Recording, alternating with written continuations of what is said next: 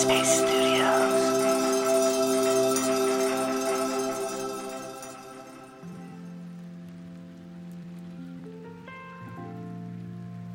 Hey everyone, this is Kesonga.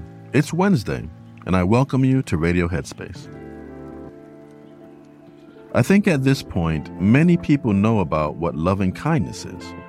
If not, let me take this brief moment to explain the idea of loving kindness, the simple practice of sending love and compassion to all beings without the expectation of anything in return.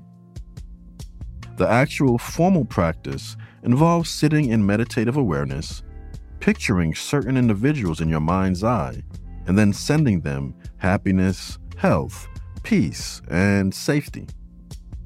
And it's essential to mention that with loving kindness, before you send out any of that love and compassion to others, it's so important to first cultivate it and send it to yourself. Because without having loving kindness for yourself, it may prove difficult to send it to others. And actually, the act of having loving kindness in your awareness can help in reminding you to continuously send it to yourself. One thing I can say, though, is that loving kindness can get kind of tricky when it comes to people we have negative feelings for. Part of the practice is sometimes picturing in your mind's eye someone that you have conflict with. I remember I once had a student that blurted out, "Why do I have to send love and kindness to someone I don't even like?" I had to laugh because I get it. If I don't like you, why would I send you love and kindness? This was probably the hardest hurdle for me to get over when I first started with loving kindness practice. I tried to remember what worked for me, and not just worked, but actually made sense. So then I asked the class, when you think of this person that you have conflict with, what kind of feelings come up for you? They replied, disgust, anger, fear, and one person even replied, hate. Exactly, I exclaimed.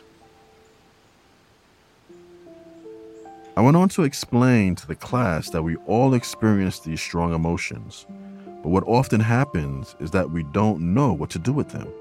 We may bury them deep inside of us, or we react to them inappropriately, or we may even have feelings of guilt for having them and then try to ignore them. None of these are really wise or helpful actions, and whether we know it or not, they all produce stress for us. And before you know it, you have physical manifestations like high blood pressure or insomnia. And so enters loving kindness.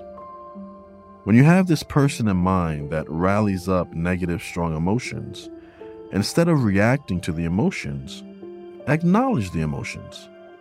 Take a pause, and then send loving kindness to this person.